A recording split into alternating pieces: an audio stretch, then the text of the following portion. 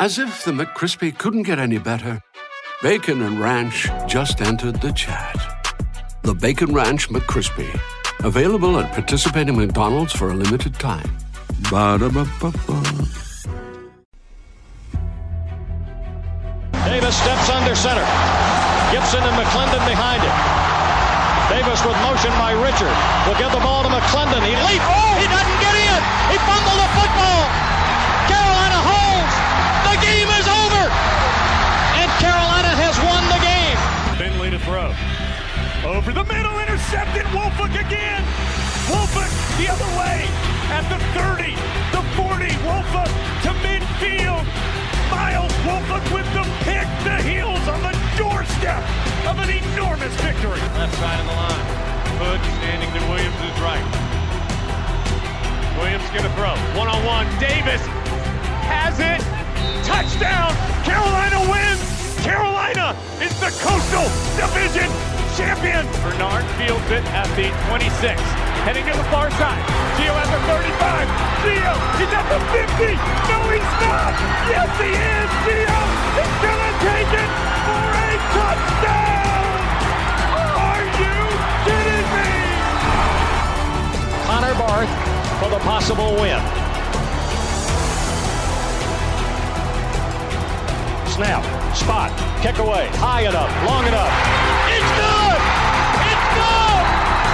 Carolina has won the game on a 42-yard field goal by freshman Connor Barth. Good gosh, dirty. This is the Heel Tough Blog Podcast.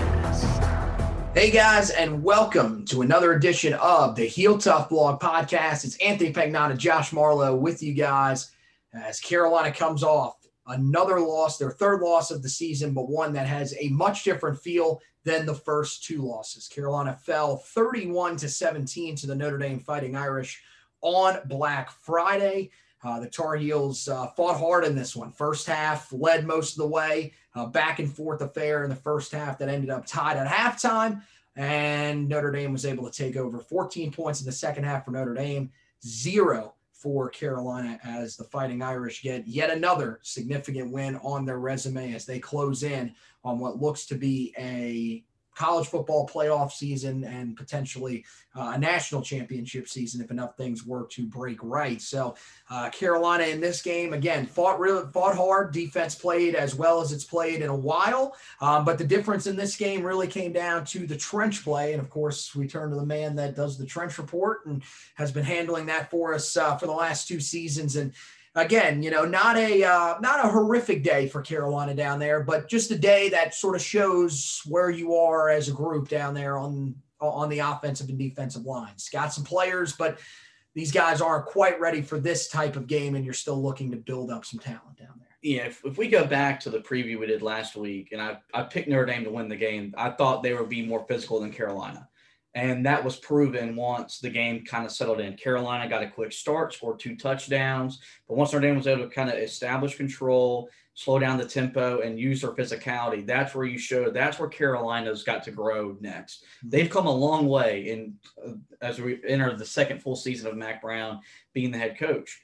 But they've got to get better up front. And I think in all 3 of your losses this year, that's been proven that's where they're the least – that's where they got more to improve. Last year where they lost, it wasn't always they got beat at the line of scrimmage. Sometimes it was turnovers, penalties, red zone. This year it's been the fact that they're not as dominant on both sides of the ball against either they need to be to take that next step. But it was still a very promising performance. They showed they could compete with Notre Dame. The game was pretty much the Clemson game last year. They showed that they can compete with the top program in the country. But they've still got some work to do if they want to beat one of those teams. And so I think, you look at it from after the game, it's been now 72 hours since the game's over. If you would have told me that Carolina scored 17 points and only lost by really 1 touchdown instead of 2, that last one was a garbage touchdown, I'd have told you right in your mind. We thought going in there they were going to have to score points, kind of make it a shootout, but they were able to play a defensive game with Notre Dame and played the field position game for a while and held on and kept themselves in it. So it was a very promising performance. We're not here for moral victories, but the program's still on the right track. Yeah, I think that the comparison to the Clemson game is pretty on par, because that was a team that came in last year having lost 2 in a row, weren't feeling overly confident about them defensively. Defense steps up, but you just weren't able to put the points on the board that you needed to be able to win the football game. Offense gets a lot of blame in this game, and potentially could be right on that, but I think there's just this Notre Dame team is just so they're a better football team than Carolina is right now. The talent's there, the depth is there, and you could see that as the game went along, primarily in the third and fourth quarter. I thought that Notre Dame's defensive line, which is a group that can rotate 2 guys at each position, just sort of wore down Carolina's offensive line.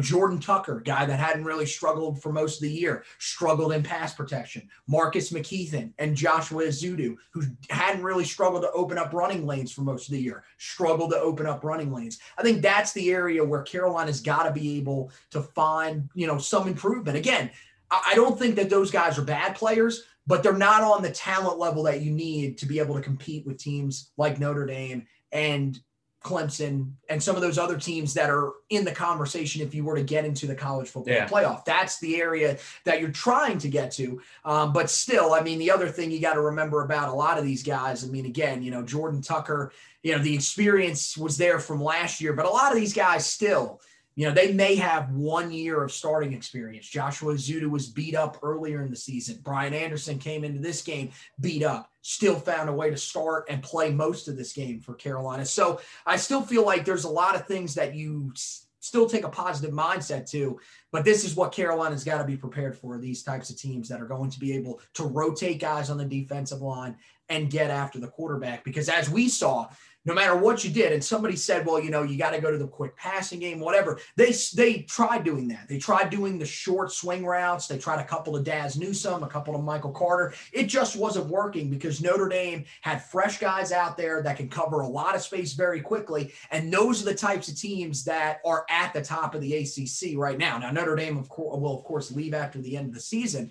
But still, if you're wanting to be on that level with Clemson and compete for an ACC championship, you got to be prepared for a team that is always going to look fresh whenever you throw them out. Yeah, Kirk Herbstreit made a pretty good notice saying that Notre Dame doesn't do anything really toxic with their defense. They kind of just line up and they play defense, and they're really good at that. And their guys just know how to get to the football.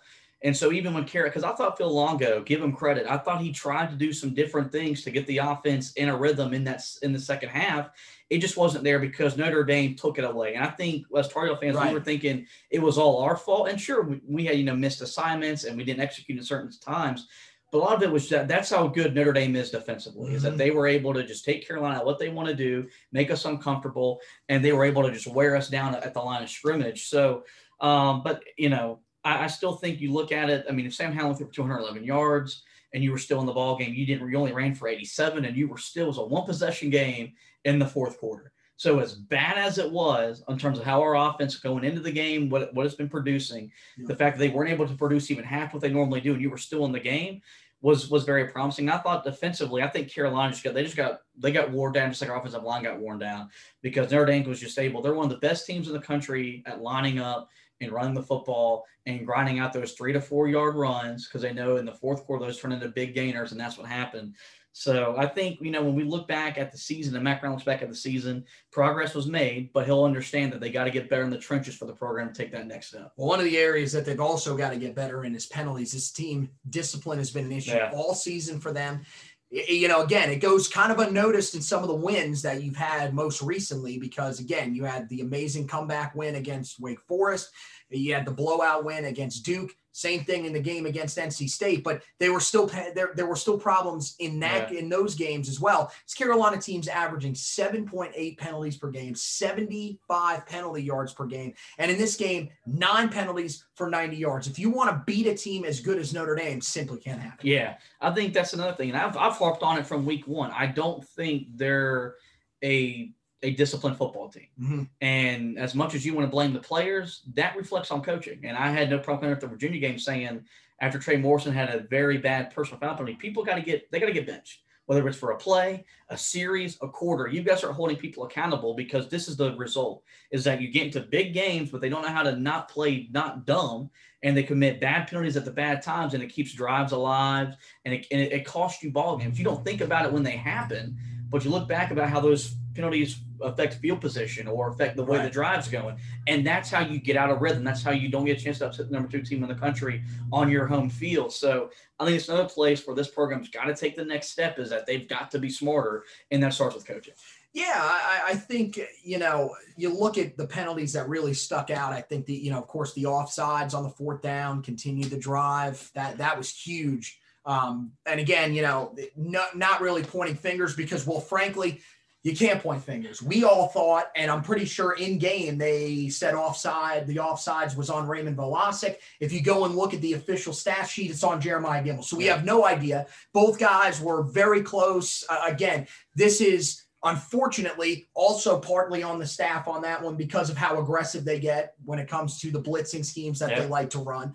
And then you have the pass interference penalty on Tony Grimes. That's another one where, again, I'm not really going to be too hard on him. He played 67 snaps on the day, looked really good. We'll talk a little bit more about him here in just a second. But, you add up some of those penalties, the holding on Joshua Zudu that was on a big play in the first half. Those are the types of penalties that start to come back and bite you. And this time it was on both sides. You had 4 called on the offense, 5 called on the defense. So, both sides had their moments where they struggled. Carolina's got to be able to eliminate those types of penalties, not only in this game. Florida State, Virginia, those are the difference makers in games like that. We talked about it in the Virginia game. There were huge penalties in that game that cost you. There were other miscues that hurt you as well. But penalties are a big thing that can hold a team back like this, especially a team that has every other element in place, is right on the verge of being in the conversation as a really good team. Penalties is something that can come back and bite you. So figuring that out in the offseason is going to be a big thing. And, it really hurts in this game because your defense did everything that they could.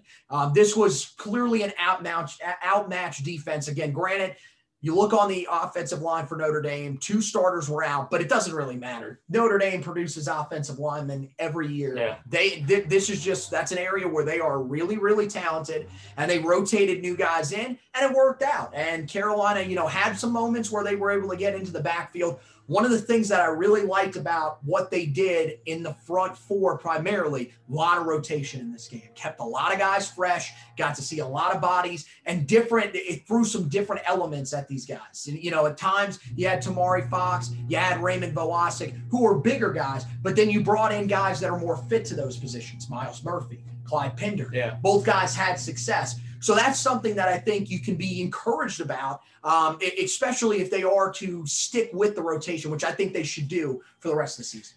The defensive game plan that Jay Bateman put together is the reason why Mack Brown brought him to Chapel Hill. It's the reason why when he got hired away from West Point, he was thought of as the next up-and-coming defensive mind in college football.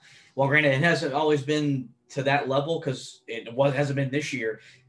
This is what we're capable of being. We're capable of being a very good defensive football team. Right. And I think the thing is that in the back of their head, they don't think they have to be, because their offense can go out there and they can score 40 on just about everybody, but they can't score 40 on Clemson and they can't score 40 on Notre Dame. But I thought the game plan was the best game plan we've seen from Jay Bateman this year. I love the rotation. Why it's taken this long season to start rotating guys in, we don't know. You can probably blame coach as a big reason because they don't have a lot of time to get on the field and get comfortable in the defense. Right. But there's no excuse for those guys to not be on the field the last 2 weeks of the season. Well, with the defensive linemen, I think we've talked about this. They got way too comfortable, the staff as a whole, with the fact that Aaron Crawford and Jason Strobridge could play the way that they played last year and remain productive. Yeah. Those 2 guys are anomalies.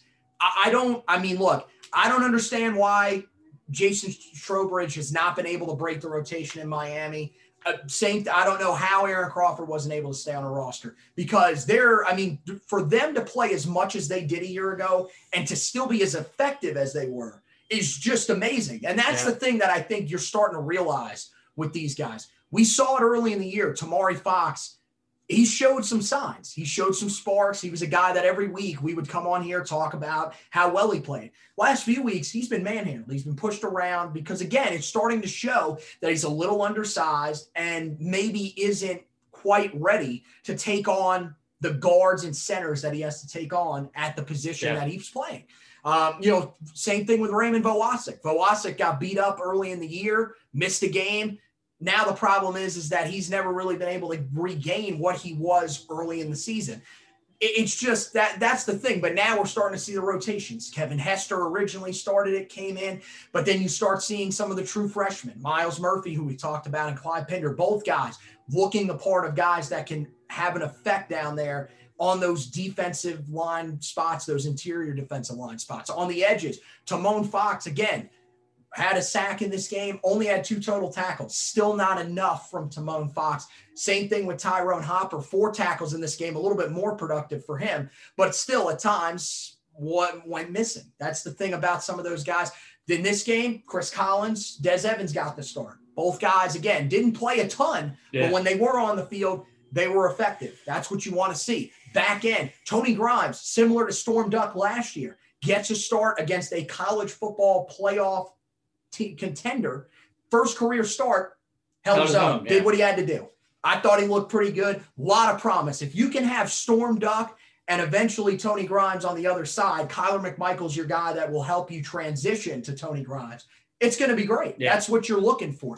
That is where, when you look at this game, you should take a lot away from this and say, look, there is progress here. There's guys to be very excited about for the long term.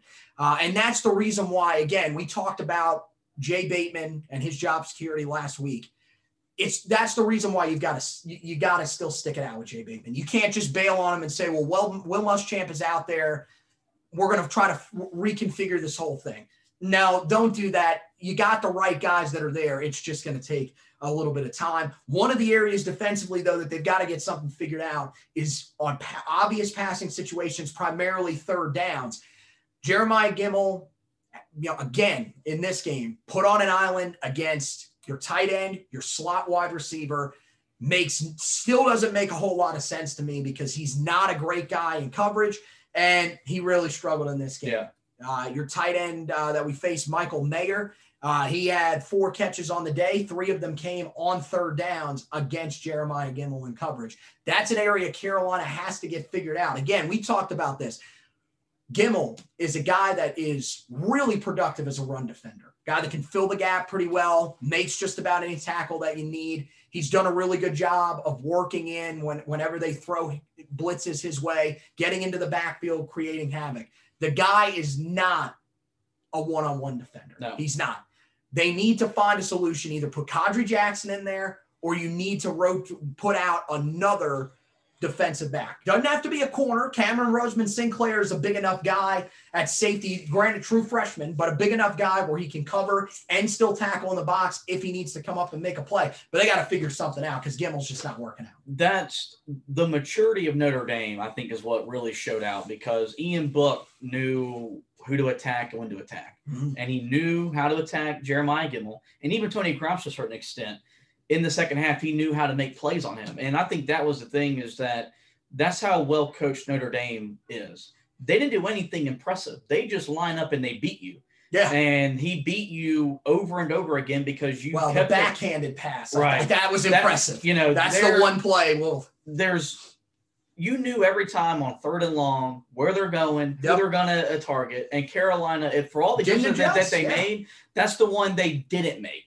And I think that's the reason why we were all sitting there in the heat of the third 3 hours. We were pissed because you still had a chance to win the game. Had you maybe taken them off or even if you just would have made Chaz Surratt be the guy that you put out in coverage and you sacrificed his pass rushing abilities. Something had to give because he wasn't making plays. He wasn't being productive on 3rd and longs.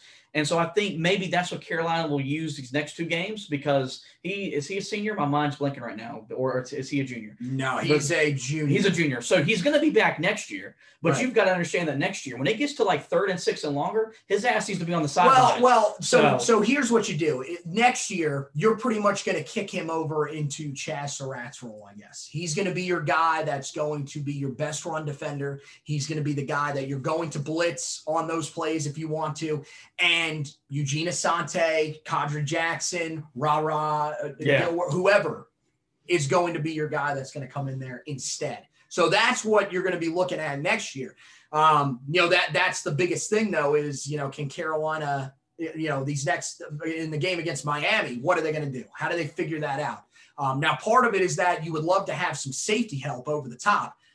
I just right now that's apparently just not there. But I don't get if the coaching staff maybe thinks that do you think that he's Dom Ross at that? Like, that was the thing. Dominic Ross did that last year, but he was a special player. We learned as the season got along, this guy's really versatile. Yeah. There's a reason that you can do that with him. Jeremiah Gimel's just not that guy, and we've seen it. This is now 2 weeks in a row where not only have we seen it, it has been exploited multiple times and hurt you very badly. Could have lost you the game against Wake Forest, too, because you had him on slot receivers, and that was killing you for the most of the day. So you've got to be able – I understand that you want to keep him on the field at times, but at this point, it's like we talked about in the post-game phone call when we were talking about this game. He's just not a 3-down linebacker. Yeah. And you know what?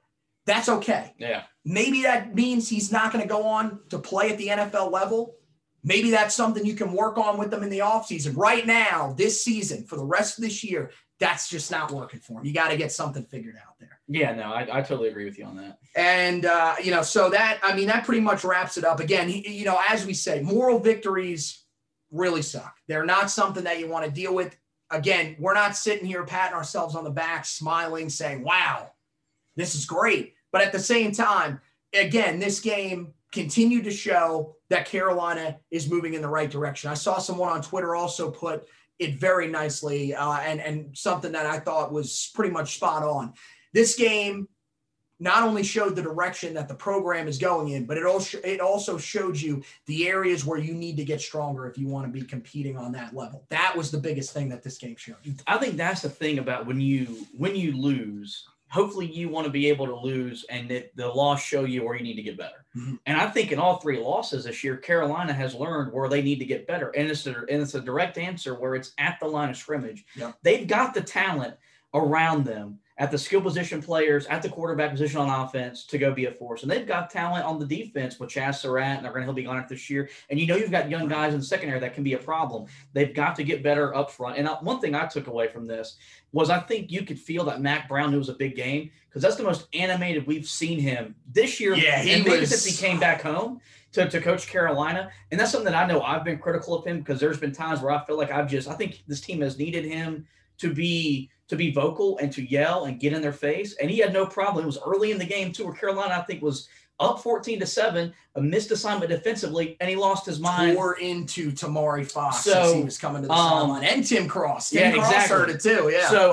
that's when I took sitting at home where I was like, okay, Grandpa, get in their ass, because they need that.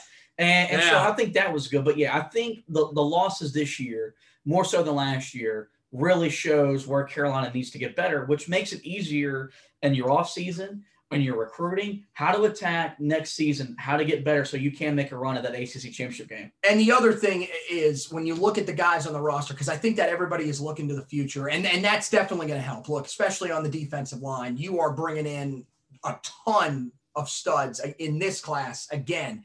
But at the same time, the guys on this roster will get better. This offseason, they couldn't get better. Right. They weren't around the team. You had to sit at home and do your own workouts, stuff like that. You didn't get to go through the normal installs and everything like that, which is where you start to see which guys are standing out. You didn't get to play in the spring game. For the guys that are freshmen, there was a question asked earlier in the season from some people. Why are we not seeing as many freshmen as we saw last year? There was no spring for them to get comfortable, understand the playbook. Those are the types of things that we're missing this year. Is it an excuse? Partly, yes, but also it's just facts that when you don't have an offseason to improve, it hurts. And this is throughout all of college football. It's why right now, we've never seen offenses play this well.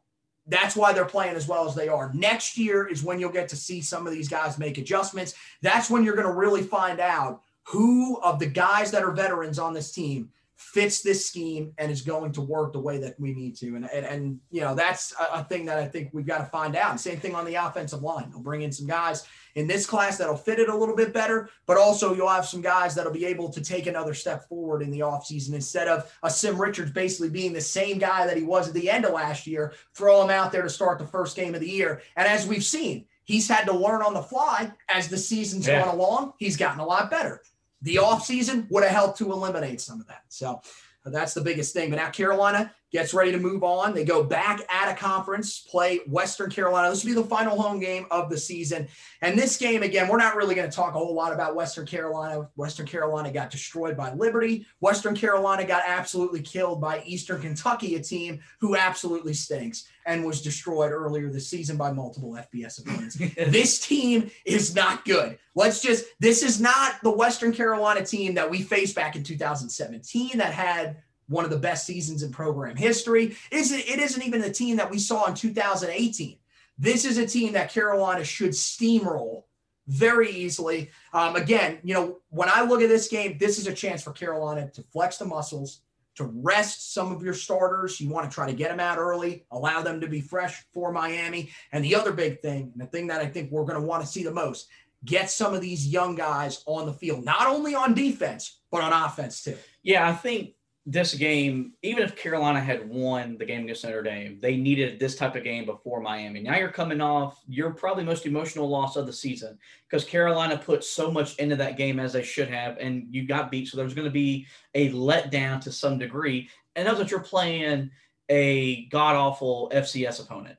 And this is a game that should be over in the first quarter, and I expect it to be over in the first quarter. So what you're looking to accomplish in this game is to execute on some things that you didn't execute last week well against Notre Dame, get your offense back in a rhythm to get ready to go to Miami. But the main goal is to get some of the young guys who haven't been on the field as much on the field, and the young guys that have been, to let them continue to grow and let them continue to play, because you should be able to go out there and be with more reckless abandon. And I expect to see all four quarterbacks in the game at some point for Carolina. I expect even Jefferson Boaz get them all in there. I expect to see Jay Bateman do some different stuff defensively, because this is the one game where you can do all that. So you should do all of that. Right.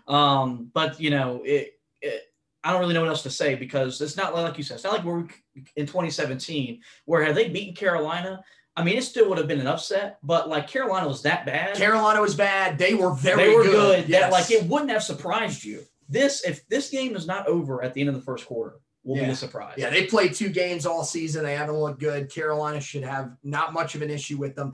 Like you said, I think the defensive side of the ball is where everybody will be keeping an eye on, try to get some of these guys in there that, have been playing a little bit for you. Mainly, you want to get them more familiar with the defense, get them a good amount of snaps out there so they're comfortable enough when they have to play against Miami, which they're going to have to do. You need to see guys like Des Evans, like Miles Murphy, like Kamen Rucker. Those guys have to play against Miami. That's got to be part of the rotation, because that's where you've been most successful. So that's going to be a big thing for Carolina in this game. And then, of course, senior day for Carolina. Again, going to be a little bit unorthodox. The crowd won't be there. Still going to have the parents there, though. And you're sending off, unlike last year. I remember when we did last year's, there were some guys, but again, it still wasn't really a class where you were like, wow, we're losing some really big guys here.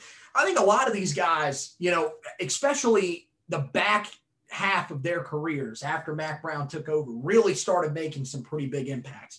You got Daz Newsome, who's of course a senior. We all know what Daz has done these last 2 years, really starting to get it going here at the end of the season after a slow start to this season, but was tremendous last season, over 1,000 yards receiving. Patrice Rene, he's probably the only exception to this rule. He was fantastic in 2018 for Carolina. Unfortunately, Carolina was terrible, but he still had a great season. Of course, last year got injured, came back this year, has helped Carolina out at spots. We'll see how much he'll play down the stretch of the season. Michael Carter, guy that just went over 3,000 yards in his career. I mean, again, after his freshman, sophomore year, we were sitting there saying to ourselves, this guy didn't pan out the way we thought he would. Now look at him. Past 2 years, he has been phenomenal, looking a lot like the guy we thought we were going to get when we originally got him out of high school. He'll end his career. Tamon Fox, up and down career, gets ready to come to an end. Again, looking to close in on that 10 sack mark for the season. I think he's going to have a shot at it, but we'll have to just wait and see. I know he has 8, I think, as of right now for the season. Bo Corrales, really stinks for Bo. I don't know how much we're really going to see him in this game because he came back this past week against Notre Dame, but he didn't play a whole lot. The rumors, again, they haven't released it. A lot of the rumors say it's a sports hernia injury, which that's nothing to mess around with. That's something that takes a lot of time to heal as well. So he's trying to fight through it. We'll see how much he'll be able to play. He was a guy that, again, last year was his big year. Yeah. He had over 600 yards receiving, kind of broke out a year ago. This year with the injuries, that really hurt him. But again, he'll have the career game against Florida State, which he'll be able to remember. Grayson Atkins came in as a transfer, got off to a rough start, gotten it going these past couple of weeks, had a great field goal kick this past week. Chaz Surratt, there's just way too much to say about Chaz. I mean, he's a guy that's in the hunt for the Butt Kiss Award. He has just been sensational to go from being a quarterback, especially a quarterback of, those teams in 17 and 18 that will not be looked upon positively in Carolina lore, to move over to the defensive side of the football, start the first game that you even played at linebacker, and to become as good of a player as he is simply amazing. Tyrone Hopper, guy that went through multiple defensive staffs, as we've told you, has become a starter his senior year, really just put in the hard work to get to the spot that he is right now. Trevor Collins, your long snapper for kicks, pretty important guy. Carolina's been doing that the last couple of years where they've split the kicking and punting, long snapping duties. He's been the guy that's been handling it on field goals and extra points. And then Garrett Walston, the senior tight end, who again is another guy that's going to be similar to Carl Tucker, to Jake Vargas from a year ago. The statistics, when you look at them on paper, aren't going to tell you just how good of a player this guy was. Sensational run blocker, really developed when he was in college, because this was a guy that came in to college, I think, weighing somewhere in the 220s. Now he's a guy that can move defensive linemen if he wants to on pull blocks. So just sensational. Of course, there are some other guys that will probably be added in there. I know Zach Gill said that he has graduated as a junior, but we don't know if he's going to come back as a graduate. There are a lot of other guys. I was of the belief as well that Toe Groves was a senior. For some reason on the website, he's listed as a junior. I thought he was a senior. I know he was a junior last year. Maybe he received an extra year of eligibility. So there are other guys that will be added. I'm going to write up an article where we'll go through, look at all the guys. We'll give you some highlights from their career, stuff like that. So there may be some other guys that are added in there. There may also be some other guys that are honored that we haven't talked about on here. But we want to say congratulations to all the seniors that are graduating. Some of the memories that stick out for you from the guys in this group. I mean, I think Chaz is probably the biggest one out of the group, but there's still some guys that really gave us some stuff here. Yeah, you start with Chaz Surratt. This is a guy that in 2017, I was tweeting that that's my quarterback with the B word. After that, he stiff-armed a Duke player, ran a touchdown, and then later that year, won him benched because of how bad he was. Wanted him benched later in that Duke game when he threw the overhead pass. That was not pretty. And then now you're thinking about that guy. He's the leader of Carolina's defense. He brings an edge to that team. He's an emotional leader. He's a vocal leader. Got Duke back with a huge interception last year in Keenan. Yeah, made the play. We were in the stands for that. That was a wild turn of events as we were watching that game unfold. You look at Daz Newsome, the impact he's had on Carolina's offense. When you had bad quarterback play, then you had good quarterback play. Mm-hmm. He was still a guy that you had to be worried about. Patrice Rene this year, coming back from that devastating ACL injury a year ago, the emotional leader that he has, or that he is for Carolina, that'll always stick up. But I think the thing about it is we talk about Mack Brown, how special he is. I think these guys reflect that because these were not his kids. He didn't recruit any of these kids. He could have easily given up on these guys and tried to get them to transfer. If we talk, we always talk about the Carolina basketball family and what it means and how it's growing. I think Mack Brown, one of the reasons why he came back was to build the same kind of atmosphere around the football program. 100%. And he's done that. You can feel it when these guys talk about him. You'll see it on Saturday when they get out there for the final time. They'll be emotional. Mack Brown will be emotional. And I think that's the thing about it with these kids is that they went through a really hard 2 years. And if you remember when Mack Brown beat South Carolina last year, the first thing he said was they've been through a really hard time because they hadn't won a lot. And when we all wanted to make it about Mack Brown, he made it about these kids, the group of students that are coming out for the final time on Saturday. And that's what we need to do. We need to celebrate it. Have they won the big games that we want them to win? No, they haven't. They didn't. But they still were good representations of Carolina on the field and off the field. And they still won some significant games. I mean, South Carolina, Miami. They left the program better than when they found it. Yes. Definitely. For guys that don't win championships, as long as you can walk away saying, I left it better than I found it, you did a good job. And these guys will always have a place in our generation's Carolina football heart. So I think that's the thing is that, they deserve to be recognized and to be honored, and we should celebrate them. Let's make our picks for this Senior Day game against Western Carolina. I'll go first. I think easy win for Carolina. Western Carolina just comes in severely overmatched. Only 2 games this season. They've really struggled in those 2 games. Carolina should have no problem in this game. Give me Carolina 59-10 over Western Carolina. I want all the points. I want them to not care about the blowouts. I want them to be greedy. I want 70-7 Carolina, and I want 56 of that in the first half. My goodness, I don't even know what to say to that. The only reason I say 59, I think if the main offense stays on for a while, but I think once it gets even close to out of hand, they're going to rotate in because this will be interesting to go back and talk about this game. If we start to see some of the younger guys rotate in, because there's some positions like running back. Who's going to be that guy that's going to step up with Michael Carter?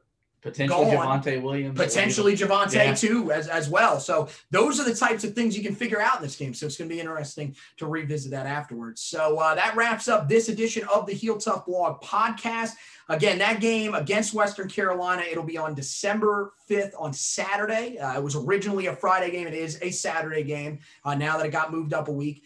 And it will be a noon kickoff on ACC Network. So make sure that you guys are checking that out. If you want to listen to it on the radio, coverage will start at 11 o'clock pregame with Jones Angel, Dave Nathan, Lee Pace, as well as Brian Simmons and Jeff Saturday also on their coverage. And then it should be Jones and Lee to take you through that one as Carolina wraps up their final home game of the season. We'll have you covered on the website, as always, HeelToughBlog.com. We'll have the preview for that coming out. That should be out when you guys are watching this. We'll also have the recap, stock report, and trench report for the week as well. It'll go actually recap, trench report, stock report, and then we'll, of course, move to the final game of the regular season. Now, I know there may be some concern around Miami. There is no reason to be concerned about Miami. That game against Wake Forest was canceled due to COVID issues for Wake Forest. Miami is now scheduled to play Duke, who was scheduled to play Florida State, but Florida State has already canceled their game with the Blue Devils, meaning that Miami and Duke will now play, as the schedule makers were able to put that together quickly. So everything looks good for Miami. It looks like they are going to be able to play. So Carolina will still have that crucial matchup, and one that we talked about a little bit the other night. Might be a pretty decent measuring stick for where this program is at. That could be a big game at the end of the season. So we'll have you covered the rest of the way for that. Of course, with it being the end of football season, you know what that means. On the website, it's prime basketball season. Carolina just got underway last week against the College of Charleston. When this is coming out, you guys will have seen the entire Maui tournament as well. There'll be plenty of coverage of that on the website. We've got the recap of the entire tournament. Josh gives you some points on each game that Carolina played in the tournament, so you guys can go ahead and check all of that out. Of course, this year's Maui tournament, not quite as scenic in Asheville, but still a nice location there.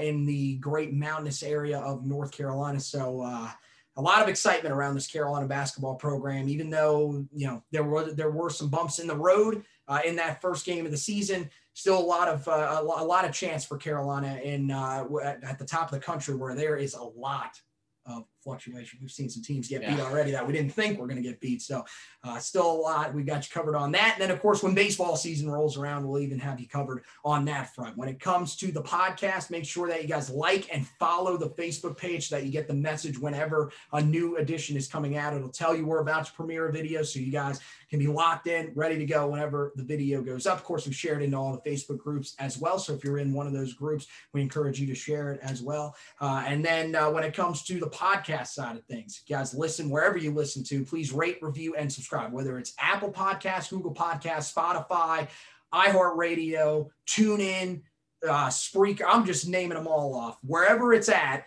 rate, review, and subscribe. It helps us move up some of those rankings so that other people who haven't found our podcast just yet, those Tar Heel fans that are missing out, can find us and get in on all of this great talk when it comes to Carolina basketball and football. And then, of course, we encourage you to subscribe. That's for you, so that it'll go straight into your podcast player. So whenever you have a new edition, it'll be right in there, ready to go. So you can listen to the Heel Tough Blog podcast whenever and wherever. So that does it for this edition of the podcast. I want to thank Josh for hosting with me. I want to thank you guys for watching and listening. And as always, go Tar Heels!